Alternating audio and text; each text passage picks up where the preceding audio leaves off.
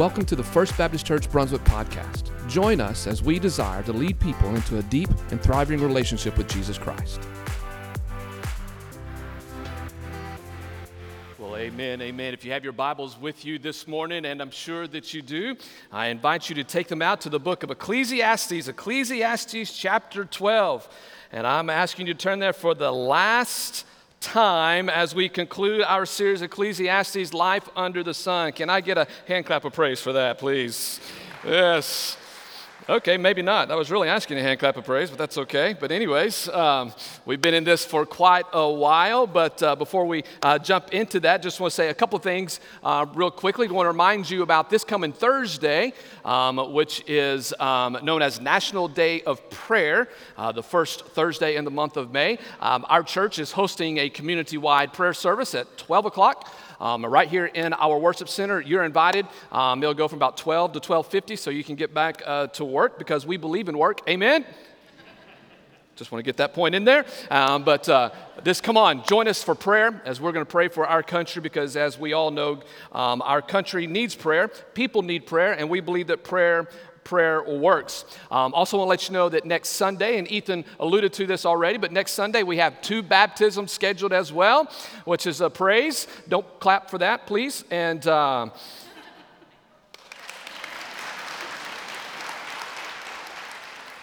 And also next Sunday is Mother's Day. And so, you get a clap for that one for sure. That's right. That's right, because moms, we are looking forward to what you're going to cook for us on that day. You know what I mean? So we want our favorite fruit on that day. But anyways, Ecclesiastes chapter 12, as we conclude this series. Last week, one of our Sunday small groups invited me to one of their fellowships, and I went to it, and they then asked me to step in front of their group, their small group, and which whenever a small group asks me to do that, I get a little nervous. They said, "Pastor, just come up here. We have something for you." I said, okay, and they began to explain how much they appreciated this sermon series, how much they loved the sermon series, and one of them spoke. I won't say his name, Brad Chapman, but he spoke. And he spoke and he said, "Chris, we just want to let you know we really have enjoyed this sermon series. It's been good. Ecclesiastes has been good. And we've learned a lot from God's word, but also we've learned a lot about what you dislike." Now I'm really nervous. And he has a bag, and I'm going, no. You know, he said, "I want you to open it." And I'm like, I don't know if I want to do this. And then they say, "Listen, Pastor, we just want to let you know, we got this for you. You think you're going to love it. Be a great reminder of the series." What we did, Pastor, is we Googled life under the sun and cats. Because apparently I've mentioned on a few occasions how much I dislike cats. By the way, can I tell you another reason why I hate cats? Last night, I woke up in the middle of the night with a cat 3 inches from my face, thinking he's going to eat me alive. That's one of the many reasons why I hate cats. Well, anyways, so they said, we Googled life under the sun and cats, and we found something that we think you would really like. This is a gift for you, and here it is.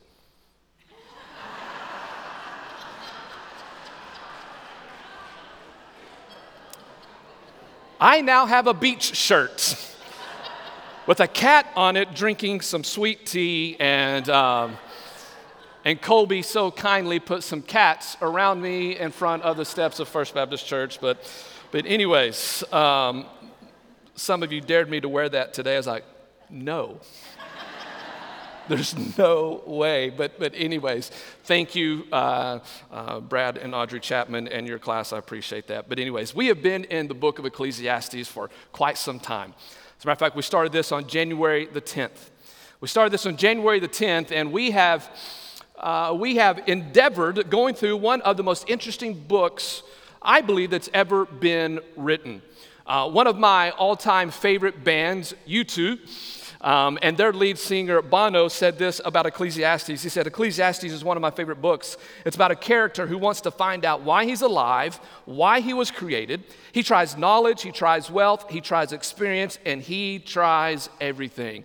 That's a pretty good summary statement of the book of Ecclesiastes. Because we know, as we've walked through all of this book, from chapters 1 through 8, Solomon tries everything under the sun to find meaning. He tries everything. The key phrase in Ecclesiastes, life under the sun, represents life without God. And Solomon tries to find meaning to this life under the sun.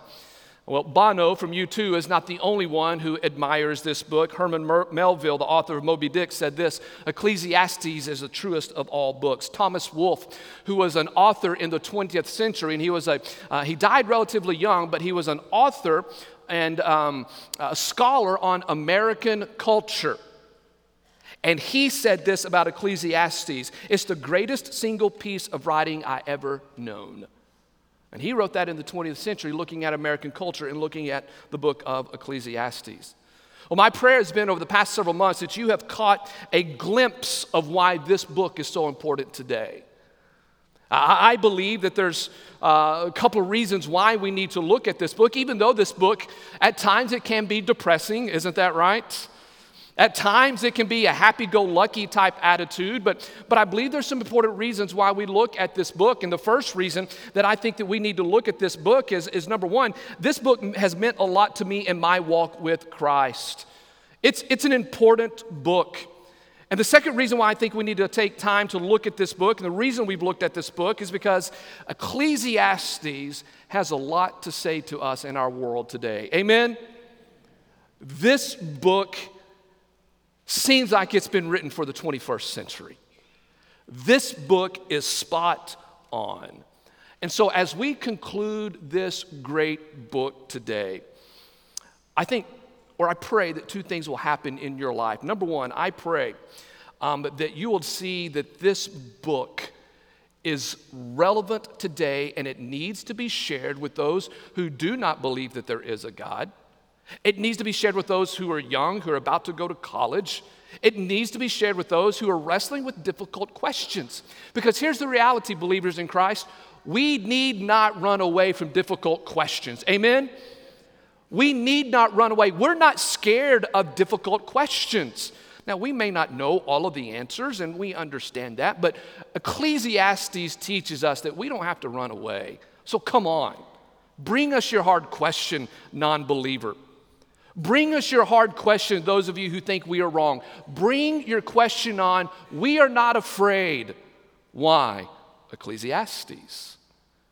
And what we're going to see today, and I pray that what you see today is this, that we see the core message of this Bible, of this book, and that we will learn how you and I can truly live a life well lived. So that when it comes our time to pass from this earth, we can stand before the Creator, the King of Kings, and we will hear Him say these words that we as believers so desperately want to hear. Well done, thy good and faithful servant. Well, are you ready to end this book? It's pretty scary right there. Are y'all with me this morning? Are you awake? Do you not want to end this book? Because I can start all over on this one. Oh, okay, there you go. All right. All right, well, I'm just going to preach one verse today. Here we go. But let's look. I want you to write this down. Here we're going to learn about a life well lived. This is Solomon's conclusion. I want you to write this down. A life well lived begins when you are young. A life well lived begins when you are young. I want you to go back to Ecclesiastes 11, actually go to verse number 7.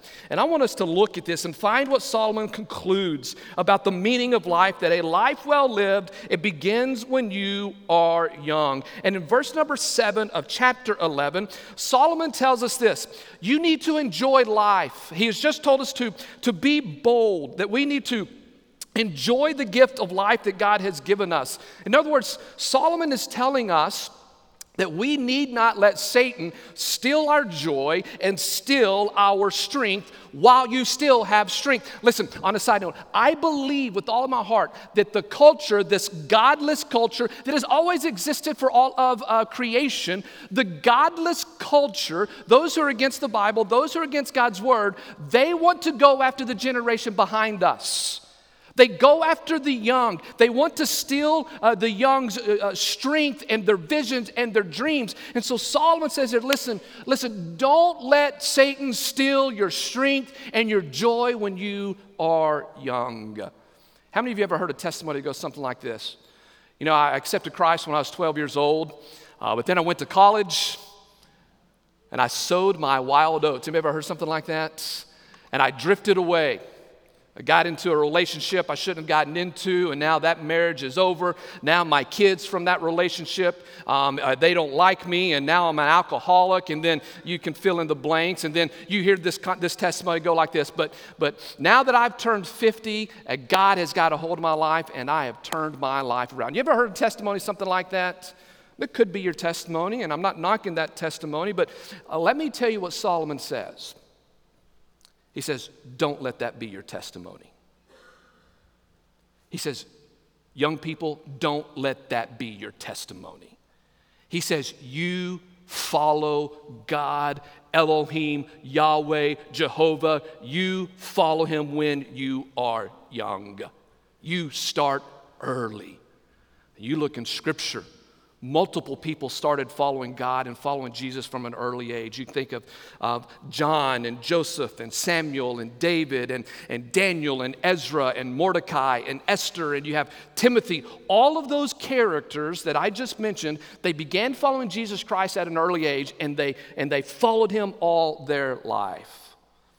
Charles Spurgeon, known as the Prince of Preachers, he said this: Christ and youth, what a sweet yoke. That's a good statement right there. Solomon says right here, Christ and youth, that's a good thing. Verse 7. Solomon says, the light is pleasant, and it is good for the eyes to see sun. He's saying, life is sweet, life is good, enjoy it to the fullest. Verse 8, indeed, if a man should live many years, let him, what's that word? Rejoice. Rejoice in your life, and let him remember the days of darkness, for they will be many, because everything that is to come will be futility. And so Solomon is going to tell us that we need to begin to rejoice when we are young.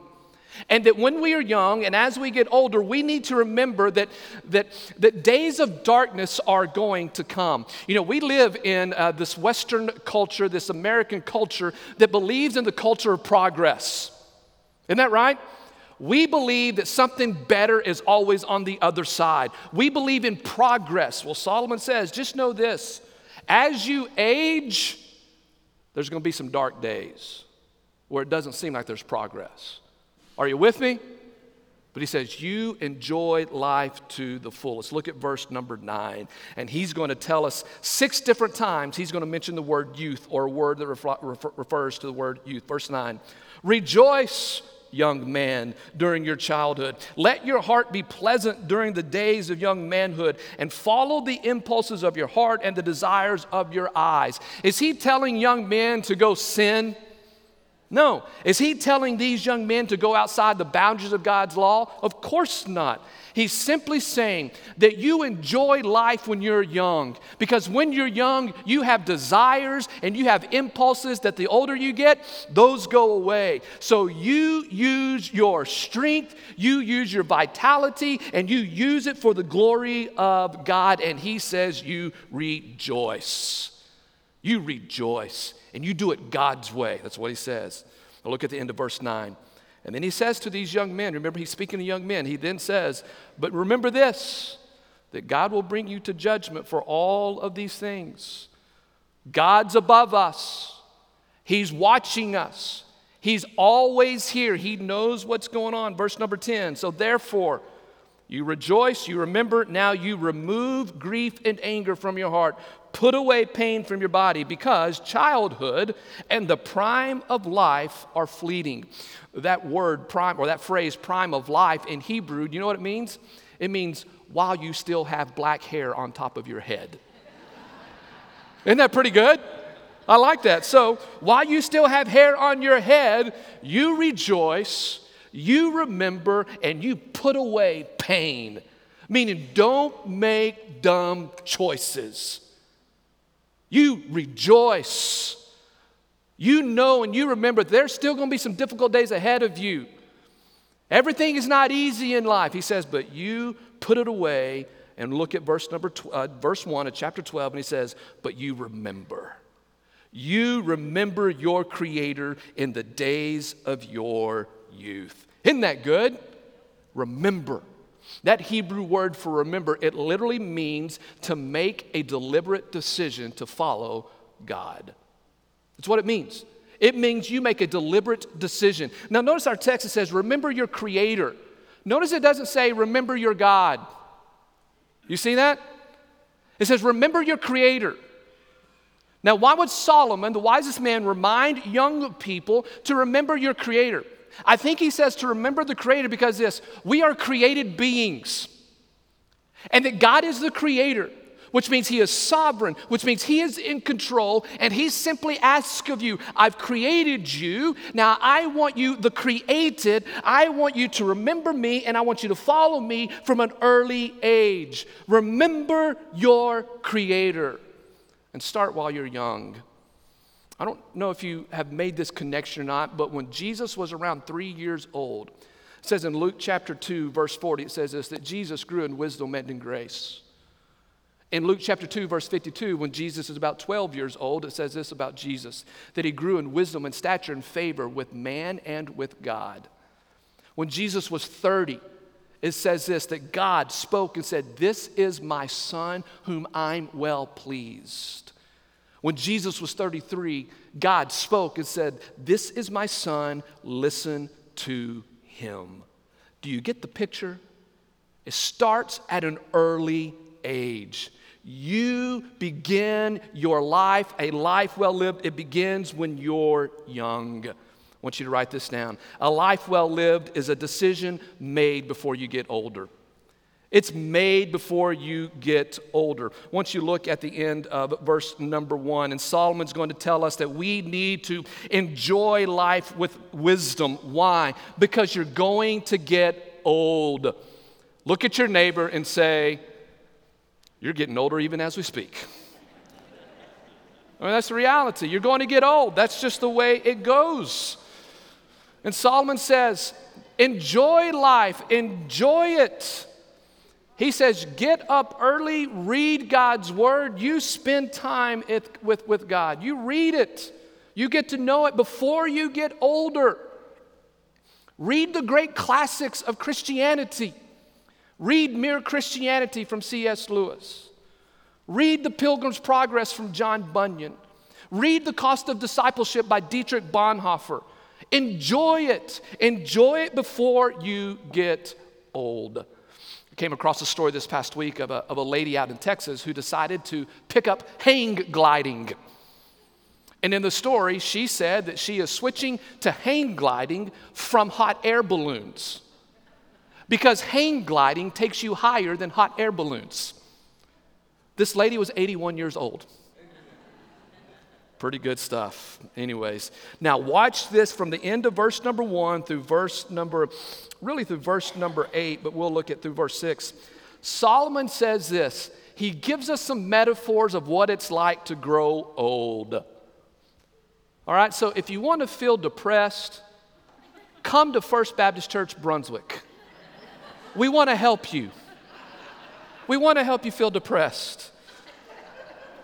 Verse 1, remember your Creator in the days of your youth before the evil days come and the years draw near when you will say, I have no delight in them. Folks, there's a reason old people don't go to parties and stay up late at night. Amen? They have no desire. He says, remember the Creator before the evil days come. Look at verse 2. Before the sun and the light, the moon and the stars are darkened, and clouds return after the rain. Now look at verse number 3, because Solomon now takes this metaphor of a house and compares it to getting older. Let's just walk through this text. Verse number 3. He's saying, remember your Creator in the days of your youth before, because in that day, or in the day that the watchmen of the house tremble. You have any idea what the watchmen of the house are? Let me tell you. It's your hands. In the day, you remember your Creator before, in the day of the watchmen, your watchmen, they began to tremble. Well, think about this. What do you use your hands for? It's to protect, to produce food, and you protect things. And Solomon says, you remember your Creator before they begin to what? Tremble. Have you ever noticed when you get older, what happens? Hey, nobody talking right now, right? Because what happens? Come on, what happens? You tremble. You've seen it before, right? Who's the greatest heavyweight champion in all the world? Do you remember him? Muhammad Ali. By the end of his life, what were his hands doing? They tremble. They tremble on the day that the watchmen of the house tremble. And then look, and then the mighty men stoop. What Solomon is saying, it is a biblical fact that the older you get, the shorter you become. He says your shoulders roll over, your back curves, your neck begins to bend forward, and you just get shorter in life. That's so encouraging to a short man right here. I'm short enough, God. Well, you're going to get shorter. That's life. That's life. He says, at the mighty men stoop, then he says, and the grinding ones stand idle because they are few. What do you think he's referencing there? Your teeth. Meaning the older you get, you ain't got no teeth. That's why you drink Ensures the older you get. That's what he says. I don't know if you know this or not, but the toothbrush was invented in Alabama. Did you know that? If it was invented anywhere else, it would have been called a teeth brush.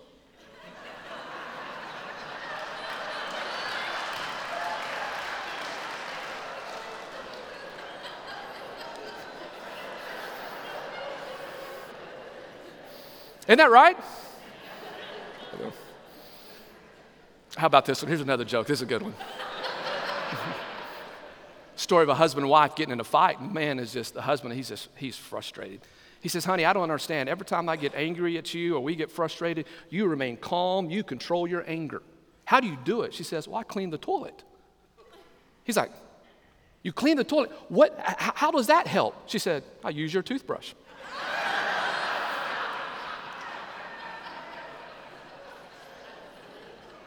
So when you get older, you lose your teeth. This is what he says. Older people, are you with me? Younger people? Oh man, here we go. Then he comes on and he says, and those who look through windows grow dim. What is that? Your eyesight, cataracts. You can't see. And then you look at verse number 4 and it says, and the doors on the street are shut as the sound of the grinding mill is low. What's he talking about there? You can't hear. Let me say that again because you didn't hear me. You can't hear. That's what it means. And then he says, and one will arise at the sound of the bird. That means the older you get, the earlier you wake up. Is that true? Yeah, it happens. Look at the end of verse 4, and it says, and all the daughters of song will sing softly. What does that mean? It just means that, things change when you get older. You can't sing as well as you used to. Your voice, it's not as strong as it used to be. Anybody feeling good yet? And look at verse number 5. I think this is a good one. I think it's true. He says, you need to remember your Creator before these things happen. That's the point. Your body is going to deteriorate. Remember God, your creator, before this happens. Look at verse 5. Furthermore, men are afraid of a high place, meaning they're afraid to get up onto ladders. They're afraid to get onto heights. And look, they're afraid of terrors on the road. Means the older you become, you get a little bit more frightened when you get out into the road. Just want to let you know, for those of you who are older and you're driving, we're afraid of you too. Just letting you know, it goes both ways. You're just going to get old. That's just it. Verse 5, he says, and then the almond tree blossoms. I don't know if you know much about an almond tree, but the almond tree is typically the first tree into the spring that produces white flowers. What do you think that white flower represents? Gray hair. And it's also one of the trees that loses the flowers the earliest. And so you get white hair, then you have no hair. It's biblical, y'all. I started when I was 21. And I'm not afraid of my bald head. Pastor, won't you get some implants? No, I'm good. There's only a few people that have a perfect head, and I'm one of them. Just totally joking. I don't know where that came from. That was not in my notes. That's not biblical. Look at, continue on verse 5, and it says, and the grasshopper drags himself along. As you get older, your legs just don't work. Your back gets weak. You need your grandkids to help bring a box down, or your grandkids to open up the jar of pickles. You just can't do it anymore. You get weak. I turned 45 in 2 weeks. I'm in decent shape. But there's some things that I just can't, my recovery is a lot longer than when I was 25. Right? I mean, that just happens. That's just a part of it. And Solomon says, you remember your creator. And then look at verse number 5, where he says, and then the caperberry is ineffective. What do you think that means? I'll tell you what it means. It's what you think it means.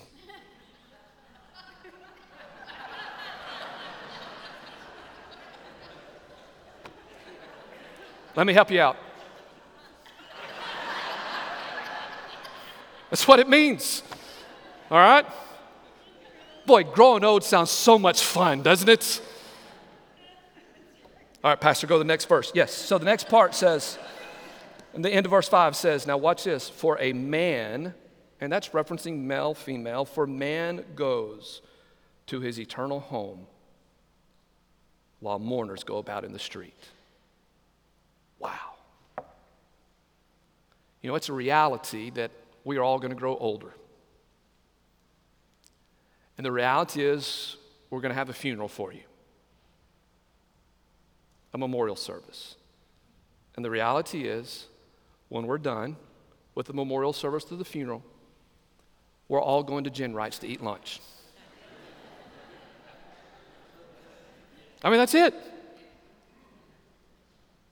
And life goes on.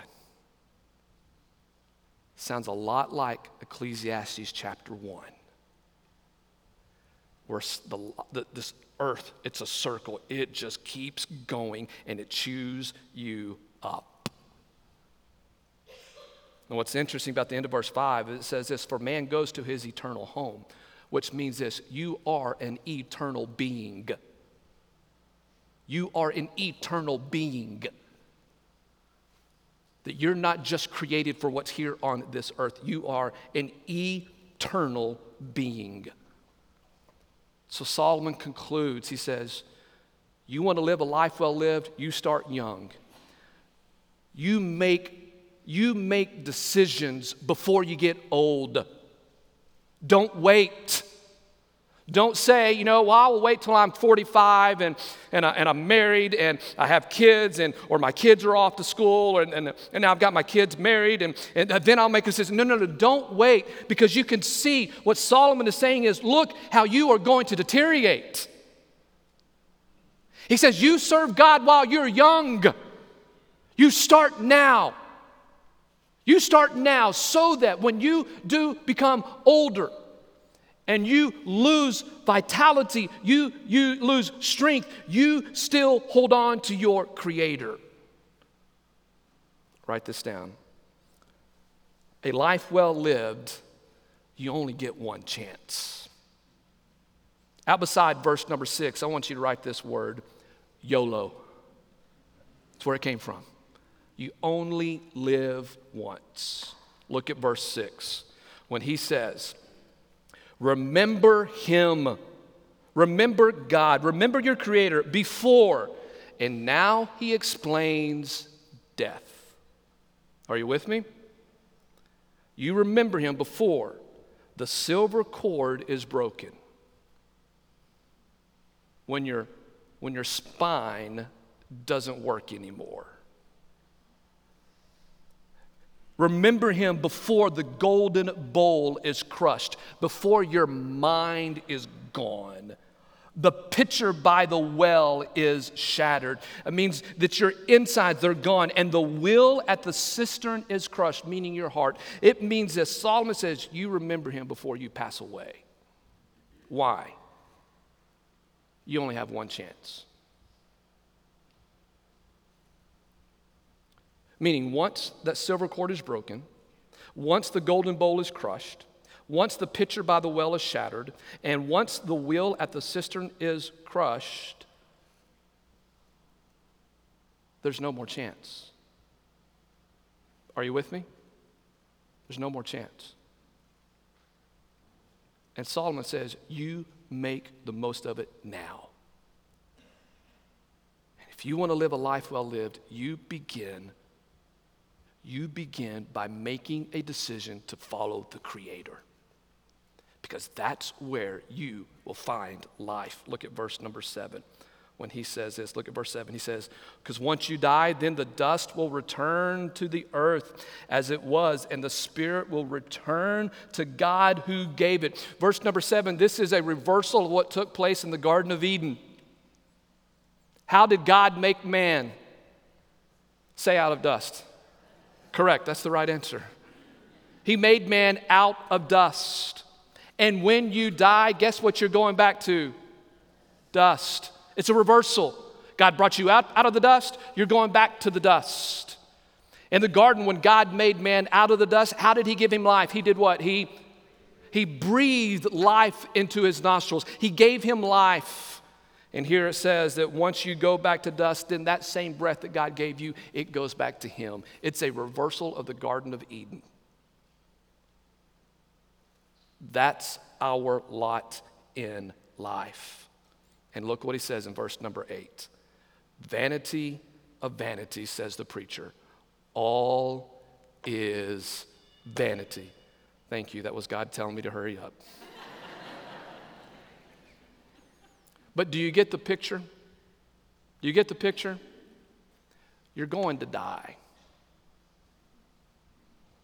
This week, I'm going to give you some good news in just a second, all right?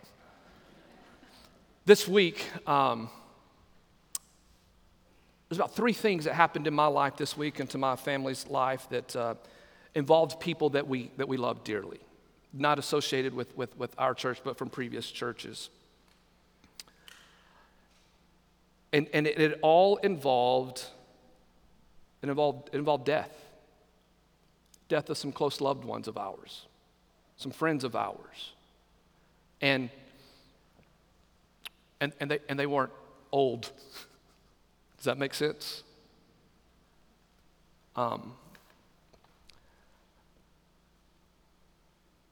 Death is hard. Death is hard. It causes you to reflect, or it should cause you to reflect. I know you're 20-year-old, I'm never going to die. I got a long ways to go. Well, the reality is it's one breath away from all of us. And Solomon, this great wise man, concludes his assembly with all of these young men. Remember, it started back in chapter 1. The preacher, the Koheleth, the one who calls the assembly. And he gives his life story where he says, I've tried to find meaning to life under the sun without God. And here's what he says, verse 8, here's what I realized. Without God, I'm going back to dust. And that's it. I can imagine Solomon at this point getting a little, kind of get that wistful thinking, that look in his eye at this point. Do you know what I'm talking about? And I can imagine all of these young guys just waiting, sitting on the edge of their seat going, well, what do we do? What do we do, Solomon? Well, look what he says. To conclude, he says this: let death motivate you. Let your oncoming death motivate you. Don't let it be a depressant. Let it motivate you, and he's going to give us 3 exhortations. He concludes, it says, young men, if you want to live a life well lived, number 1, you ground yourself in the Word of God. If you want to live a life well lived, you ground yourself in the Word of God. Look at verse number 9.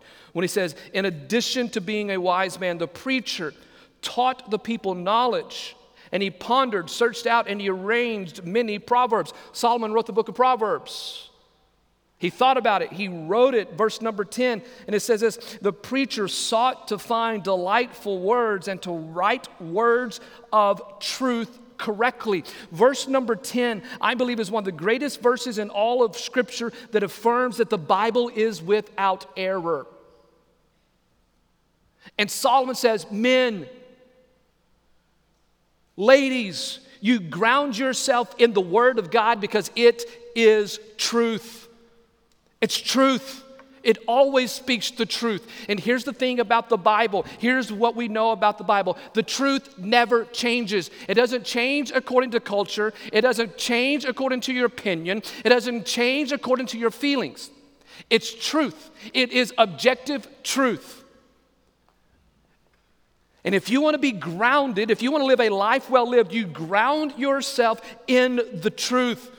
Meaning, so Solomon says, and remember, he's an older man at this point. He's looking at these younger guys. He says, listen, guys, you ground yourself in God's word. God spoke to me 2 times. He told me what not to do, and I did the opposite thing of what he told me not to do. And now I've paid for that. Here's what you need to know, guys. You do it God's way, because God will never leave you astray. Whatever God's word says, it's truth, and you can take it to the bank. It's the instruction for life. You do it this way. Does it mean that bad things won't happen to you? No, probably more bad things will happen to you if you do it God's way. What does it mean I'm going to be prosperous? Well, no, not necessarily. It may not be. But here's what I know, what God's word says, that you die to yourself because you're going to die anyways. You die to yourself and you serve God with all of your heart, starting right now where you are. You start now. A couple of weeks ago, I'm driving down the road, and I noticed something near the gear shift on my car. There's a little, I don't know, it looks like a little slit, looks like a USB input with a cover over it. So I'm driving down the road, and I'm trying to get this thing open. I can't do it. And I try, I can't do it, and it just frustrates me. I'm trying everything to get it. I don't even know what this thing is. And so I couldn't do it. And finally, the light bulb went off in my head. Hey, that was a little hard. I said, open up the owner's manual. Oh, what a genius idea. So I go to the back of the book and the owner's manual and look up gear shift thingy mabob, and it was in there. And I go to that page, and I read the owner's manual, and I look at that thing, and I figured it out. It's amazing when you would stop and read the owner's manual. Well, Pastor, I don't believe everything that's in there. Read it anyways. Well, Pastor, I think some of this stuff is just made up. I really don't think that it is God's truth. Well, okay. Read it anyways. All that I ask you to do is read God's word, then allow the Holy Spirit to lead you and to guide you. Don't try to figure out life on your own. Don't try to figure out that thing next to my gear shift. You don't even know what it is, and you could end up breaking it and mess it up. Don't try to figure that out. You know it doesn't work. Read the owner's manual. Read it. Read it. There's life in here. God's word will never lead you astray. Read it. Spend time in it. Some of my greatest moments in my life are spending time in God's word early in the morning, just reading God's word. Have a cup of coffee with me. Then I have a demonic cat sitting behind me on my couch. Great mornings. But some of my greatest times are just reading God's word. And I don't fully understand it. I don't fully get it. But I just allow it to come over me and to read it and say, God, change me, make me more like what your word wants me to be. God, I can't do this. And God's like, I know, that's exactly where I want you. Just read over God's word. Look at verse number 11. And the words of wise men are like goads. You know what a goad is? It's about a 6-foot long stick that shepherds used to guide the sheep. If the sheep were getting out of line, they would kind of slap it back into line. If they just wanted to encourage it, they would tap it gently along. It's just a guide. And here's what Solomon says. The words of wise men, and what he's referencing, the words of the wise men are like goads. They direct your path. And look what it says. And masters of these collections are like well-driven nails. Ooh, I love that phrase. What Solomon says, if you become a master of these collections, you will be just like a well-driven nail. What does that mean, a well-driven nail? It means you can't take it out. Are you with me? James says, don't be double-minded. Because when you're double-minded, here's what you do. You drift. Whew. Is that not a picture of our culture? Are you with me? Maybe that's a picture of your own life. Solomon says, no, you become a master of this, and you'll be like a well-driven nail. Verse 12, but beyond this, my son, be warned. The writing of many books is endless, and excessive devotion to books is wearying to the body. What Solomon is saying is this: there are going to be so many people who are going to try to write books on truth. And he says, don't waste your time on them. You read the truth. Be grounded in the Word of God. Live a well-lived life, and it begins with spending time in God's word. And we're going to conclude with this. I want you to write this down. A life well lived fears God and keeps his commandments. Look at verses 13 and 14. The conclusion when all has been heard is this: fear God and keep his commandments, because this applies to only those who believe. No, it applies to everybody. It applies to everybody. For God will bring every act to judgment, everything which is hidden, whether it is good or evil. What is Solomon's conclusion to finding meaning in life? You fear God and you do what he says. Amen? Well, some of you are yawning already, I can see. Because you're dying. That's what that means. Let me close with this illustration. Several years ago, my grandmother was in the hospital. She's since passed on. It's been several years, but when my grandmother was in the hospital, it was around the time of my birthday. I went to go visit her in the hospital, and we talked, and there on her bed was a birthday card for me. She handed it to me, and we talked, and my Aunt Sandra was there with us as well. So I had the birthday card in my hand. We talked some more, and then I left. We walked out. But I didn't open the card in front of my grandmother. So I'm walking down the hallway of the hospital. My Aunt Sandra comes running out. She says, "Hey, Chris, will you come back and open the card in front of Mom, in front of your grandmother?" I was like, "Yes, I will do it." And so I walked back, and there I see my grandmother sitting on the edge of the bed, and she's weeping. And I know why she's weeping. It's because I didn't open the gift in front of her, the gift that she gave me.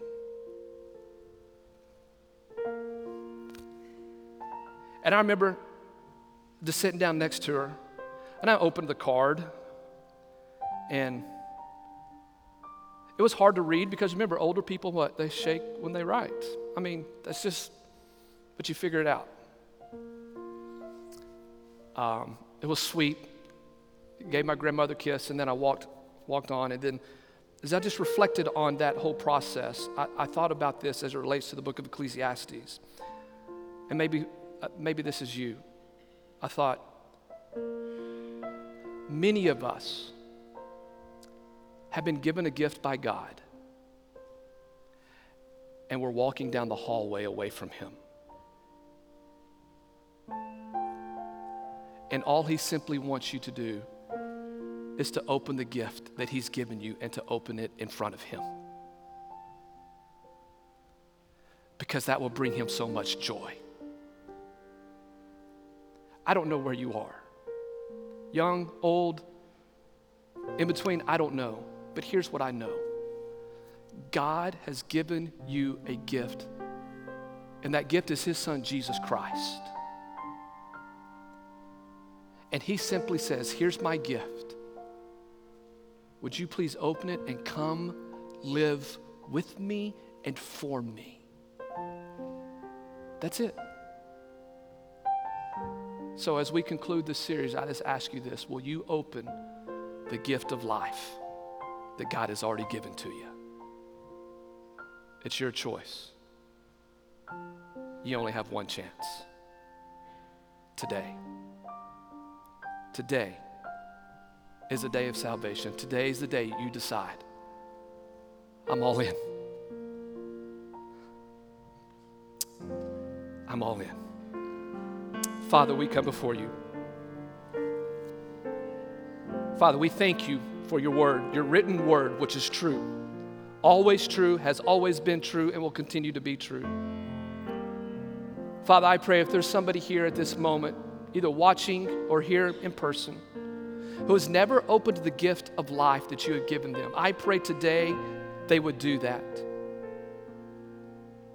And if that's you and you want to open up that card, here's what I simply ask you to do. To say this little prayer in your heart, in your mind. Say it to the Heavenly Father. Say it to God and say, Dear Jesus, I realize you have given me your life. I recognize that I have walked away and I've walked in my sin. Would you please forgive me? Come be Lord and Savior of my life. I want to follow you and I want to be all in. If you said that, the Bible says the angels in heaven rejoice. And you're now a believer, and I'd love to hear from you. There may be somebody else here this morning where you're going, Pastor, I started young, but I've turned away. Well, the message of Ecclesiastes is come home, come home, come home. Why don't you return and just tell Him you want to come home? Father, we're yours. We're all in. In Jesus' name we pray. Amen.